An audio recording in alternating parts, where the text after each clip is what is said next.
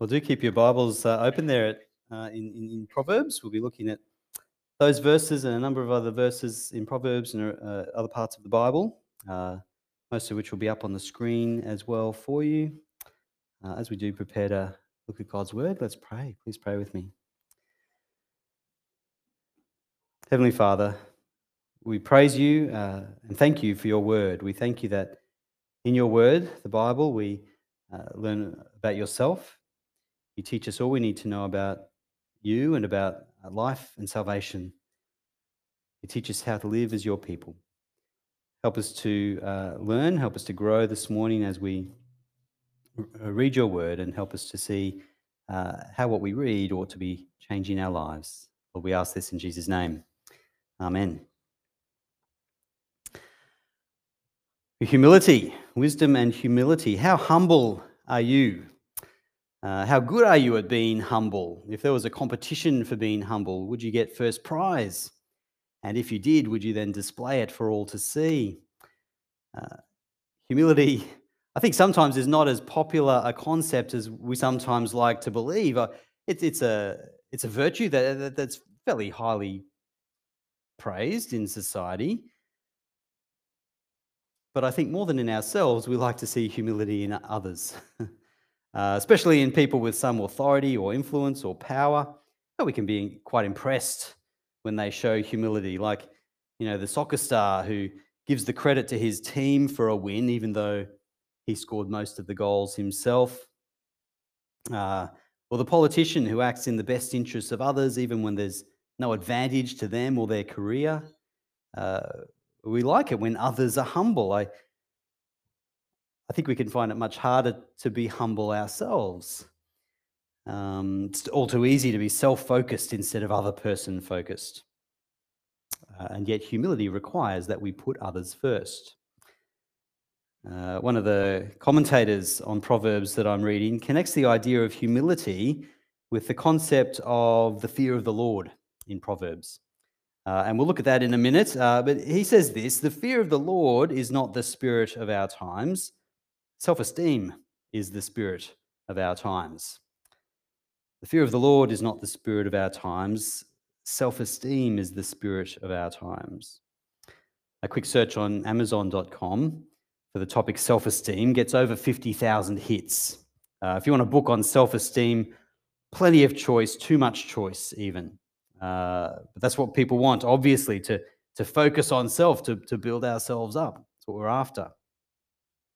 A search on Amazon.com for humility, on the other hand, only brings up around 7,000 books. That's still plenty of choice, granted. But clearly there's a stronger appetite for self-care, self-focus, than there is for humbling ourselves, for focusing on others.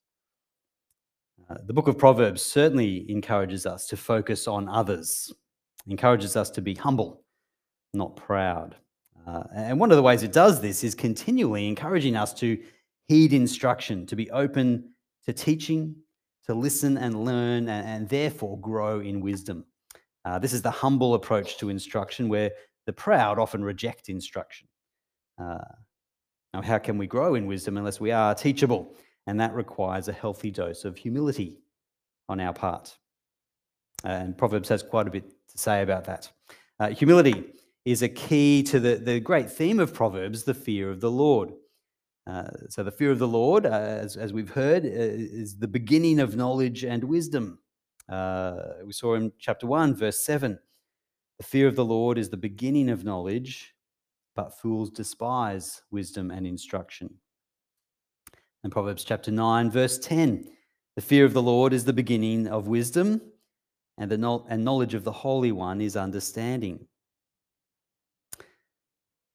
To fear the Lord requires humility. It requires us to submit to the Lord and learn from him, to respect and honor and revere the Lord, to obey and follow his plans and not our plans. That is wisdom, and that requires humility. The opposite of that is the fool who despises wisdom and instruction. That's the position of the proud person, not the humble person. If we're to fear the Lord, we will need to be humble.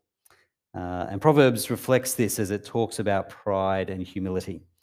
as it talks about valuing God's wisdom over our wisdom, valuing God's plans over our plans, as it talks about submitting to God and humbly learning from Him. So Proverbs 3, verses 5 and 6. Trust in the Lord with all your heart and lean not on your own understanding. In all your ways submit to Him, and He will make your paths straight. Proverbs 15, verse 32 through to 16, verse 4, the passage we just read together. Have a look at those verses again. Those who disregard discipline despise themselves, but the one who heeds correction gains understanding. Wisdom's instruction is to fear the Lord, and humility comes before honor.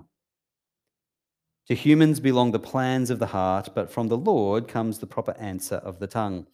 All a person's ways seem pure to them, but motives are weighed by the Lord. Commit to the Lord whatever you do, and He will establish your plans. The Lord works out everything to its proper end, even the wicked for a day of disaster. The Lord detests all the proud of heart. Be sure of this, they will not go unpunished. You see the way there that humbling ourselves before God, trusting in His plans, not our own, putting God first, so that's wisdom, and that's what leads to life, whereas the proud, they'll actually be punished by God. Chapter 16, verses 18 and 19. Pride goes before destruction, a haughty spirit before a fall. Better to be lowly in spirit along with the oppressed than to share plunder with the proud.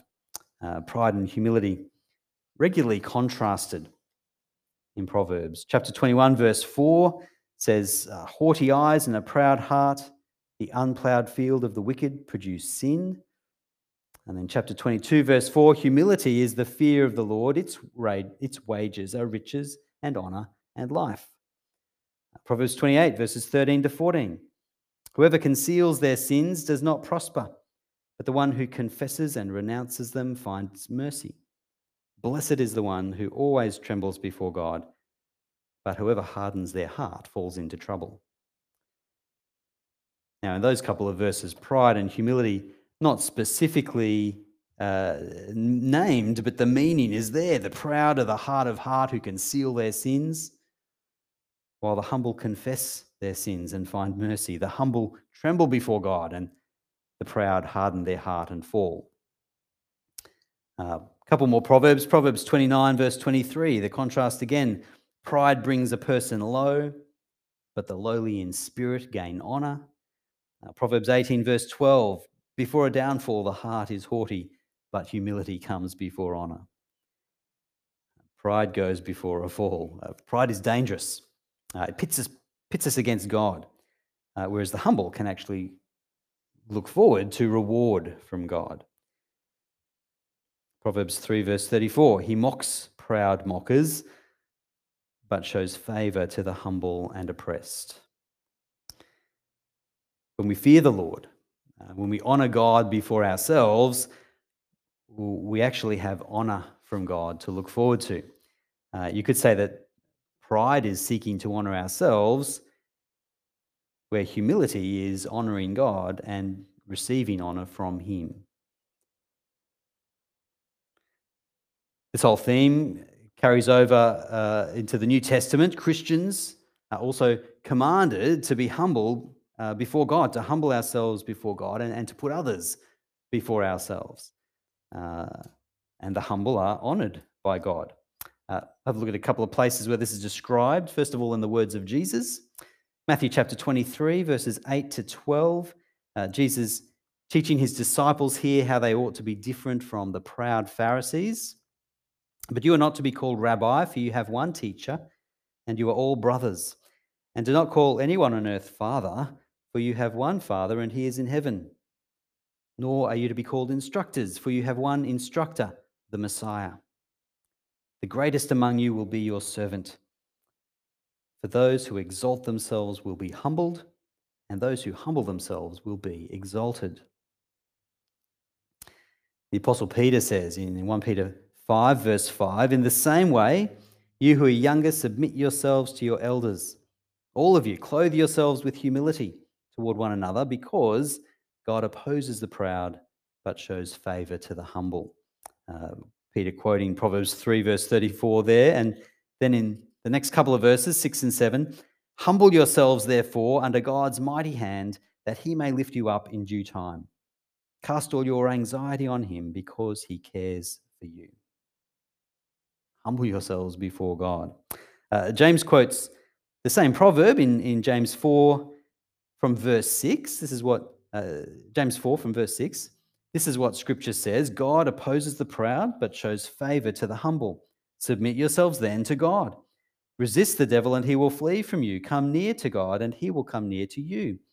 Wash your hands, you sinners, and purify your hearts, you double-minded. Grieve, mourn, and wail. Change your laughter to mourning and your joy to gloom. Humble yourselves before the Lord, and he will lift you up. Humility. In Proverbs and in the New Testament, it's about submitting to God, humbling ourselves before God, primarily. Admitting our sin, coming to him to be cleansed. It means following God's way, admitting that we rely entirely on him. And in doing so, we receive his reward. We receive forgiveness and salvation. Now, pride refuses to acknowledge sin. It seeks to honour itself, glorify itself. But that only leads to destruction. Humility, by contrast, humbles itself before God and receives honour from God. In the end, that reward we receive, the honour, the exaltation, it's all God's grace to us. It's God's grace that brings us forgiveness for sin, that exaltation finally to eternal life. Not because we earned it, but because of God's free gift in Christ. This is the entire basis of the gospel. And this motivates us to be humble towards each other. It's Christ's example we're to follow in seeking to be humble here and now in this life towards others. Our humility is based on the humility of Christ. In Philippians, Paul lists off the benefits of believing the gospel. He talks about the forgiveness and grace they've received from God, the ongoing assurance of Christ's work in their lives, the hope of eternal life. God will bring to completion the work that he started. As he says in chapter 2, as people who receive the privilege of being united with Christ, he says to the Philippians then, you should humbly serve each other. This is what it will look like to live lives worthy of the gospel and to stand together in Christ. He says it's about humility. So if you have your Bibles there, or this will come up on the screen as well, Philippians chapter 2 and from verse 1. Philippians 2, verse 1. If you have any encouragement from being united with Christ, if any comfort from his love, if any fellowship with the Spirit, if any tenderness and compassion, then make my joy complete by being like-minded, having the same love, being one in spirit and purpose. Do nothing out of selfish ambition or vain conceit, but in humility consider others better than yourselves. Each of you should look not only to your own interests, but also to the interests of others. Given all that we receive from God through faith in Christ, all through God's grace by no effort of our own, well, our response then is to be humble, as Christians, to put others first. Consider others better than yourselves. Now, this is not the way that we're trained to live. As Aussies, is it? It's not the way that we grow up learning how to live. Our culture is all about looking out for number one. You get the best deal you can for yourself. Don't think too much about the cost to others. We don't naturally look out for others ahead of ourselves most of the time, do we? Often we may be motivated to treat others well, but often that's for fairly selfish reasons. Often we're not really considering others as better than ourselves, but actually our image is important to us. What others think of us is important to us, so we do the right thing. We treat others well so that we'll look good. Our good deeds are often motivated by our own selfishness. Bit of an example for you. So I remember After we finished Bible college, we moved back from Sydney to Brisbane into a rental house in Kenmore. And the house had these massive shrubs and trees in the front yard, right on the edge of the footpath, overhanging the concrete path. It was a narrow enough path as it was, and you just couldn't walk along there without getting scratched by a branch or pushing your way through leaves. So one day, it's pretty soon after we moved in, I went out and I pruned the bushes. I cut back the branches, and I convinced myself I was doing that because I was a good neighbour. I was thinking of others, putting others first. I wanted people to walk freely, have unobstructed access along the footpath in front of our house. Uh, that's not actually why I did it. I did it because I didn't want people thinking badly of me. I didn't want people thinking how lazy and slack whoever lives in that house is, and getting angry at me because they couldn't walk along the footpath. I looked like I was thinking of the needs of others, but really, I was just worried about what a bunch of strangers might think of me. Um, I wonder how often we act like that, maybe even in church, uh, with that kind of self serving, false humility sometimes. It's easy to look like you're serving others when really you could be serving your own ego, serving on this committee or that committee, doing this job or that job, just because it makes you feel good about yourself, or because it makes you look good in the eyes of others. When we do that, we're not really acting humbly towards each other. Uh, it's possible and tempting to take on roles of service and to do it in a way which is really just serving ourselves more than it's serving others. And so we sometimes need to look at our motivation in the things that we do, the choices we make, the ways that we serve. Why are we doing this? And are we actually putting others first, or are we serving ourselves? Uh, and if we do act with the right motivation, as we do serve each other wholeheartedly because we've been served by God, and so we wish to express that humility towards others, well, that will put us in good stead when opposition comes to the church or when conflict arises within the church. Well, that's when our unity and humility will be tested, and that's when we find out whether we're a group of people looking out for each other or just a bunch of individuals looking out for ourselves.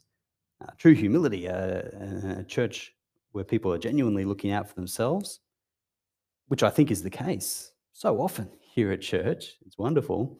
But that kind of true humility and care for others uh, strengthens the church. Uh, and Paul says in Philippians there, don't simply look out for number one. Put others first. Look to others' interests, because after all, isn't that the way Christ has acted towards us? Christ has shown us the ultimate model of humility. Paul holds Christ up to us and he says, model yourself on this guy. As human beings, humility doesn't come naturally to us. We know that. Paul knew that. And if we're going to model humility on anyone, we should copy the attitude of Christ. Paul couldn't pick a better example. If you want to learn how to drive Formula One, you got to get lessons from Daniel Ricciardo. If you want to learn how to kick a goal in soccer, go ask Cristiano Ronaldo. If you want to learn how to be humble, you look to Jesus. Paul says there in verse 5, your attitude should be the same as that of Christ Jesus. And then over the next 6 verses, Paul describes in an extraordinary poem the humble attitude of Christ. Paul tells us that Jesus is God. Jesus has all the authority and power of the creator of the universe, yet he didn't cling to that power and authority. Instead, he humbled himself and became part of his creation, going so far as to die in the most humiliating way. As a criminal, beaten and nailed to a cross for everyone to see, Jesus humbled himself in order to die for his people. The perfect, righteous God essentially became nothing for us. Have a read of the poem with me, verse 5, Philippians 2 from verse 5. Your attitude should be the same as that of Christ Jesus, who, being in very nature God, did not consider equality with God something to be grasped, but made himself nothing, taking the very nature of a servant, being made in human likeness. And being found in appearance as a man, he humbled himself and became obedient to death, even death on a cross. Jesus' humility knew no bounds. He went further than anyone else will ever go, further than any human could possibly go. From the heights of glory with the Father in heaven to the depths of the earth, dying in the sludge of human existence. And if this seems incredible to us, it was probably more incredible to people at the time. Aussie historian and evangelist John Dixon, he describes the Greco-Roman culture of Jesus' day as an honour-shame culture. To lower yourself to and to shed your honour before equals, let alone before those who were below you, well, that was intensely shameful. It brought shame to you and to your family. And there was no more shameful, honour-sapping way to die than the cross, the lowest, most degrading form of torture and execution at the time. And God did this before humans. God became human, died in the most shameful, humiliating way a human could die. Unthinkable in terms of the culture of the time. And Christians would be reviled in coming years for believing in a crucified God. How could you worship someone who died on a cross? Ridiculous. But even more amazing was that Jesus didn't remain in shame and dishonor because of his humility, because he humbled himself to serve humanity. Jesus was rewarded. He didn't lose his position. Instead, he was exalted again by the Father to become Lord and Master of all. It's all part of the plan. The result of Jesus' death on the cross is that he was raised again to be with God in heaven, to be acknowledged as Lord by everyone, to the glory of God. Verse 9, read from verse 9 with me. Philippians 2, verse 9. Therefore, God exalted him to the highest place and gave him the name that is above every name, that at the name of Jesus every knee should bow in heaven and on earth and under the earth, and every tongue confess that Jesus Christ is Lord, to the glory of God the Father. Now, in this poem, in these 11 verses, well, Paul presents the gospel. The good news that the Philippians have believed in is that God became a man. He walked the earth as one of us and died a humiliating death to pay the penalty for our sins. He not only died, but was raised to life and ascended into heaven to sit at the right hand of God. He took his rightful place as Lord and Judge, and one day everyone will call him Lord. The gospel gives us Jesus as the ultimate example of humility and as the ultimate example to follow as we humble ourselves and treat others better than ourselves. Again, this doesn't simply come naturally to us. We need to work at being humble. And the gospel teaches us to be humble. One of the commentators I'm reading, Raymond Ortland, he puts it this way. Humility began in heaven. We did not invent it. The Son of God revealed it. We lift ourselves up. The Son of God stepped down. Nothing is too good for us. Nothing was too low for the Son of God. We make ourselves big deals. The Son of God made himself nothing. We measure out our obedience 1 inch at a time to keep control. The Son of God became obedient to the point of death, even death on a cross for you and me. And this humble God loves us proud sinners. He even wants to share his glory with us. And on terms of grace, the only price we pay is the loss of foolish ego. What a liberation. We've been liberated by God.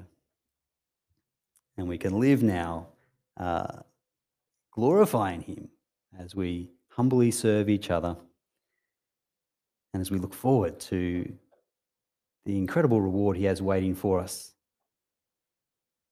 his free gift in Jesus. Let's pray and thank God for this. Please pray with me. Our Heavenly Father, we praise you because you are a loving and powerful and compassionate God. We praise you for your love towards us in Jesus. We praise you that through Jesus' sacrifice on the cross, his death in payment for sin and his rising to life again, we have forgiveness for sin and the hope of eternal life in heaven. Heavenly Father, we praise you for this.